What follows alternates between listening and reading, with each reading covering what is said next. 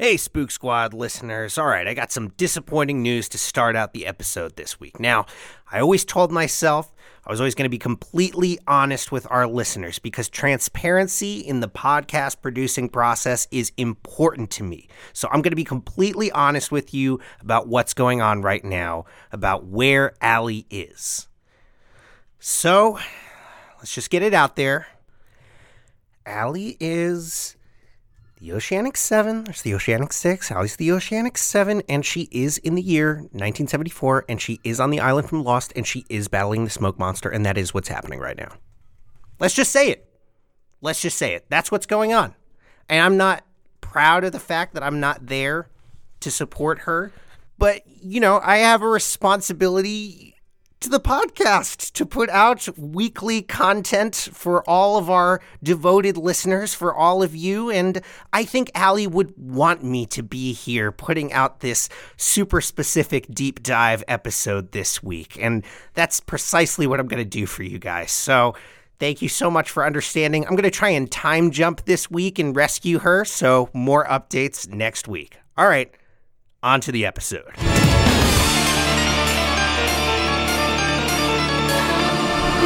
It's Spook Squad with Dan and Allie. Hey, Spook Squad listeners. Welcome to another week for another episode. Welcome to our first deep dive, actually. I am so excited for this. We are, for the first time, going to be really dissecting a film, getting into what works and what doesn't, talking about a key component in particular of film in general that influences all of that and all of us. So, just be warned, there are definite spoilers ahead, for sure. Major spoilers, like the whole movie. I'm going to talk about literally everything that happens and the ending. I'm really going to spoil it, so just keep that in mind. But let me tell you this. Even if you have it spoiled, I encourage you to watch the film and draw your own opinions because it is a well-made film, and I think it's a film that you need to draw your own opinion on. This is just mine. But in order to get into this next segment, I'm going to need a little help from our house band. Please welcome the Severed Heads in My Basement. Take it away, Chip. You got it, boys. 1, 2, 3, 4. Background. How is any of this possible? You don't have vocal cords, you're not alive, you can barely talk, and you sound lovely. Thank you so very much, Severed Heads. Okay, so today we are going to be talking about Nicolas Pesce's 2018 film, Piercing. But in order to do that, we have to talk about who Nicolas Pesce is in the first place. And who he is very interesting because he's an extremely talented writer and director. In particular, I'm thinking of his 2016 film, The Eyes of My Mother, which is a whole other episode because, in my opinion, it's a 10 out of 10 film. Seriously, shot for shot, perfect. And in 2016, it scandalized and polarized audiences at Sundance who had no idea what to make of it. It's beautifully filmed, and it's totally shocking and unforgettable. Brilliant filmmaking that I can't spoil any further, but I'll just say it was controversial, and it was his film debut. So obviously, I was foaming at the mouth, scratching and itching for more Nicolas Pesce films. Where is more stuff from this guy? Well, I had to wait an excruciating 2 years for this, Piercing. Now, Piercing is based on Ryu Murakami's 1994 novel of the exact same title. Now, a little about Murakami. He is one hell of a writer, let me tell you. Now, I say this with love in my heart, but if you Google Ryu Murakami, there is not one picture of him smiling, not even one. So this is the kind of guy that we're dealing with. He's a bit of a prolific writer, has written short stories as well, but in particular, I'm thinking of his outing Audition, which influenced the film of the exact same name, and I have to tell you, Audition is arguably one of the most infamous horror movies of all time. Now, I want to talk about Audition more in another episode, but in order to explain how this writer influenced Piercing, among other things, I need to spoil Audition. So, I'm sorry, skip ahead about 1 minute if you don't want Audition spoiled for you. All right, here we go. So, someone once told me that the best way to view Audition is for you to be given an unmarked DVD case from a friend that you trust, knowing nothing about it previously. And I agree. To summarize, Audition feels like a grim, messed up romantic comedy for the majority of its runtime. Seriously cheesy and crazy soundtrack and camera angles as well. But it ends with one of the goriest and most unforgettable torture scenes on film. Seriously, the stuff of nightmares. It is beautifully shot, and it's an exercise in restraint with a violent, unforgettable release that seriously makes an impression on you. I mean, I'm talking limb cutting, I'm talking needles, I'm talking, whoo, yeah, whole other episode. Shout out to Takashi Miike for that. Yeah. So Murakami's the guy who wrote this thing, and Pesci adapted it. So what is Piercing about? Well, Piercing is about a businessman named Reed who kisses his wife and his baby goodbye for a business trip, makes a plan to kill a sex worker while he's away. It's not a business trip at all. The whole film is about Reed's night trying to do exactly that. That is the film. But before we get any further into the exact details of the film, we need to talk about audience expectations. And to explain what I mean by that, we're going to have to talk about a couple other things, like Lost and this new season of Game of Thrones. And specifically for horror, M. Night Shyamalan's The Village. You remember that movie? M. Night Shyamalan's The Village came out around the early 2000s, kind of in the heyday of Shyamalan, when everyone was really, really into his films. Almost everyone I talk to, though, hates The Village to an almost irrational extent. And I'm not here to defend the virtues of The Village. I'm only here to say this. I believe that a lot of why people hate that movie is because of the way that it was marketed. The trailers made the movie look scary and mysterious, and it wasn't. If you've seen it, you know exactly what I'm talking about. It was almost like a romance or a drama in a way, with some horror elements, sure, but if you were going into it expecting another Sixth Sense or another Unbreakable or something, of course you were going to hate this movie. So this is only to say that audience expectations can frame your perspective going into a film. If you know anything about Piercing, even one single detail that compelled you to go see it, you have some expectations about what you're going to see. So, let's talk about how Piercing plays with those expectations. So, Piercing literally begins with Reed, who is played by Christopher Abbott, looking at his newborn child and visibly restraining his urge to kill. It's chilling. We get the sense that Reed is messed up like really early on in the movie, despite the complete normalcy of his interactions with his wife as he's quote-unquote leaving on a business trip. This is also about the time that I should tell you how this film looks and feels, because it's something else. This film is shot in a sleek, stylish manner that's kind of reminding me of some Nicholas Winding Refn work, particularly the glossy, gritty nighttime of Los Angeles in Drive.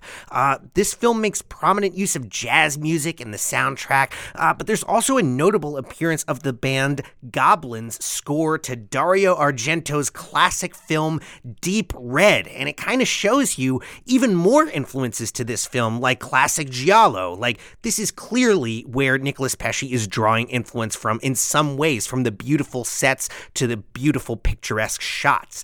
This makes it all the more unnerving when we see what Reed is doing when he gets to his beautiful hotel room, repeatedly knocking himself out with chloroform and timing it to see how much he would need to use to effectively knock a woman out for the length of time he wants.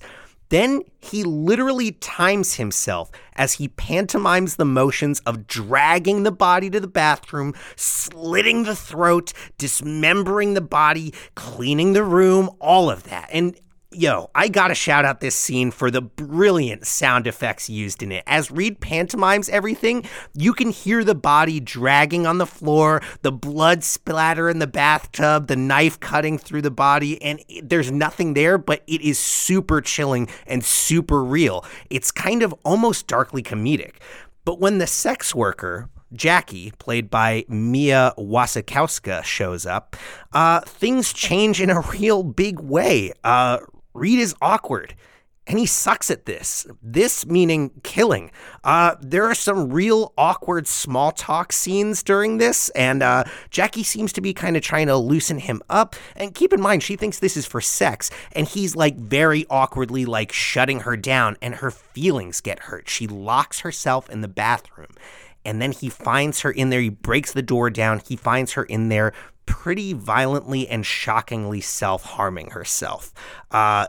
That's pretty rough to watch. But here is kind of where things start to get weird and where the tone of the film changes pretty drastically. Because, see, that previous scene leading up to the self-harm is almost unbearably tense at certain points because of the awkwardness, but also because we just saw Reed practice killing.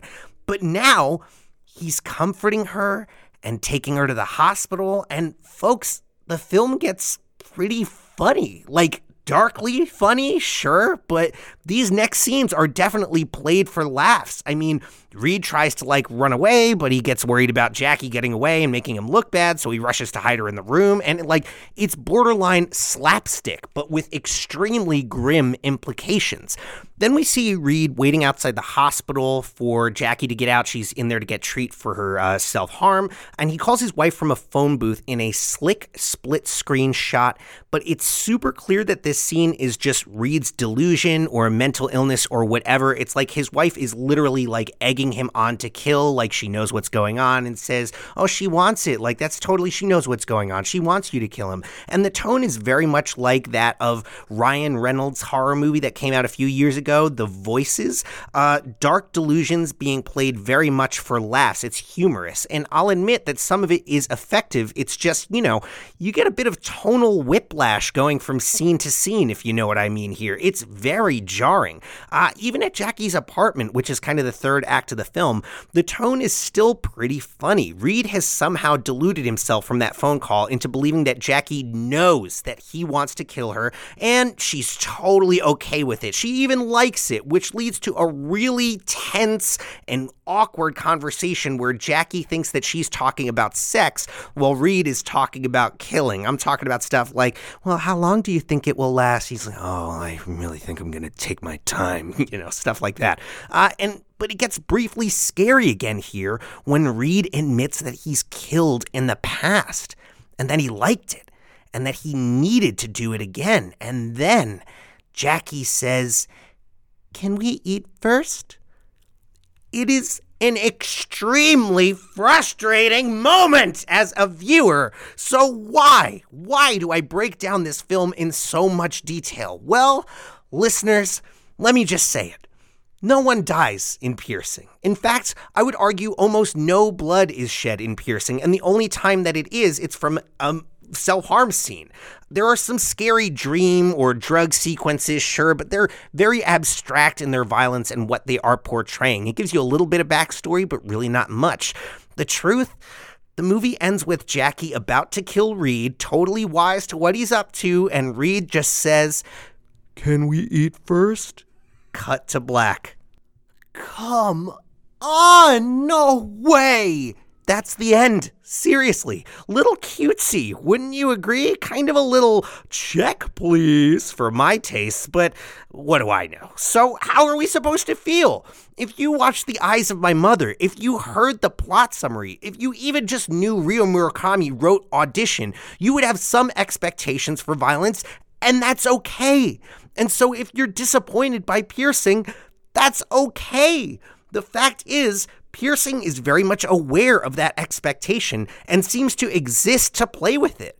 Throughout the whole film, you're never quite sure of who's in control. Jackie might seem oblivious at first, but later you really start to question like just how much she knows or even what her intentions are for like bringing Reed back to her apartment. The whole movie, you can never tell if the comedic tension is about to break and give way to sheer and utter horror. The whole movie is waiting, and holding your breath and wondering and feeling your expectations and theories and perceptions being yanked and tugged every which direction. So, of course, it doesn't really have an ending. Just like Lost, just like Game of Thrones, those were experiences. Playing with our expectations was the entire point. Lost, in particular, was a show entirely about creating mysteries and setting up premises that they had no intention of ever seeing to the end. It was just about the mystery. And as a viewer, millions of us got caught up in that. Similarly, Piercing is about playing with those feelings. It's about style, aesthetic, and substance. But it isn't about psychological trauma, life, and death like the original novel was. And it's up for you to decide how you feel about that. For me, Piercing is incredibly interesting, and I almost want to watch it again just to see if I can appreciate its stylishness without the expectations that I had going in. However, it would be impossible to completely understand what Piercing truly is without expectations.